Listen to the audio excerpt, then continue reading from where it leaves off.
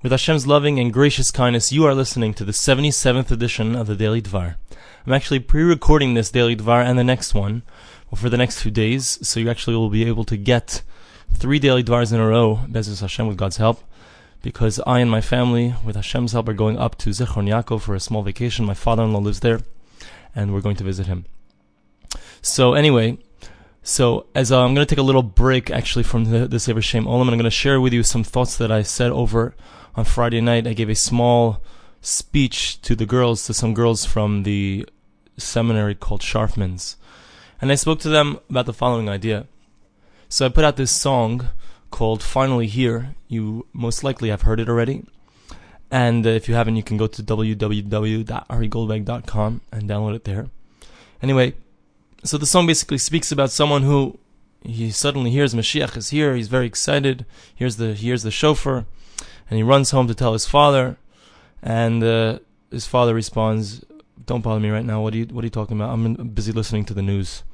And the point of the message of the song is that a person has to realize that he shouldn't get distracted from what's really important in life. And if a person's too distracted, Mashiach's going to come, and he's going to be like, "Why? What do I need this for?"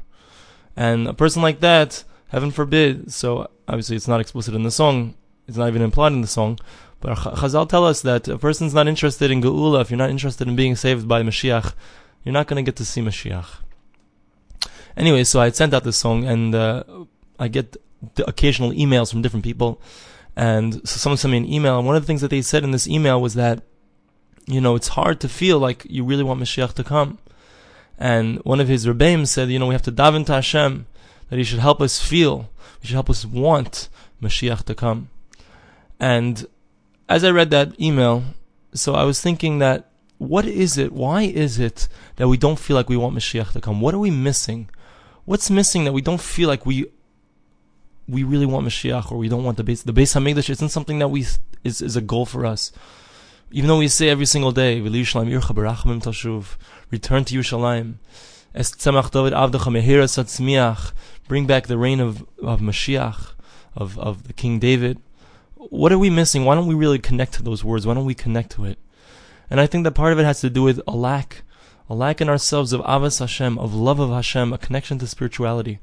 Because the more that we're connected to spirituality, and the more we're connected to a love of Hashem, the more we'll want that time when Mashiach comes. I don't know if you realize this, but it says, Chazal tell us, that when Mashiach comes, every single person will have Ruach HaKodesh. What does that mean? Every single person will have divine inspiration. That means that every single person, you, me, everyone, is going to feel this connection with Hashem. You're going to sense His presence. It's going to be obvious to all. The pasuk says, Umala ha'aretz deya is Hashem kamayim liyam mechasim. The world will be filled with the knowledge of Hashem, like the waters cover the seas. That means that everywhere you go, you're going to know that Hashem is there.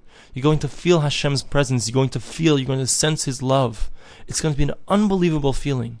If you've ever sensed in your life Hashgacha Pratis, you've sensed divine providence in your life, if you felt Hashem's hand in your life ever, it's a drop. It's nothing. It's mamish, a drop in the bucket compared to the way it's going to be when Mashiach comes. When Mashiach comes, we're going to all feel Hashem's presence. It's going to be unbelievable, to the point that Chazal tell us that there's not going to be any more Yetzer Hara. A person's not going to have any inclination to do anything wrong when Mashiach comes, because you're going to know so clearly that Hashem is there, Hashem is watching, and all you're going to want to do is to connect to spirituality. You're going to run to the Beis HaMikdash. You're going to do whatever you can, mitzvahs, learning Torah, anything you can, just to connect to Hashem. It's going to be like natural, unbelievable thing. But we don't feel it today. We don't feel that connection. We don't have that love. And because we don't have that love, we don't have the same desire. It's very interesting. I've read in Aryeh Kaplan, he writes that in the times of the Beis HaMikdash, the first Beis HaMikdash, so there was a Yetzer Hara, there was an evil inclination to serve idolatry. And part of that inclination had to do with the fact that people were tremendously in tune spiritually. I don't know if you've ever met somebody who is involved in meditation. I have. I've met a few people that are very deeply involved in meditation. But the people who are very involved in meditation, they're very spiritual, they're very connected, and they truly sense Hashem's hand in their lives.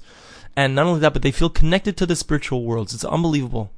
And Aryeh Kaplan says that in those days, in the days during the first Beis Hamikdash, the first temple, so everyone was connected to spirituality through meditation. To be continued in the next Daily Dvar. Thanks for listening.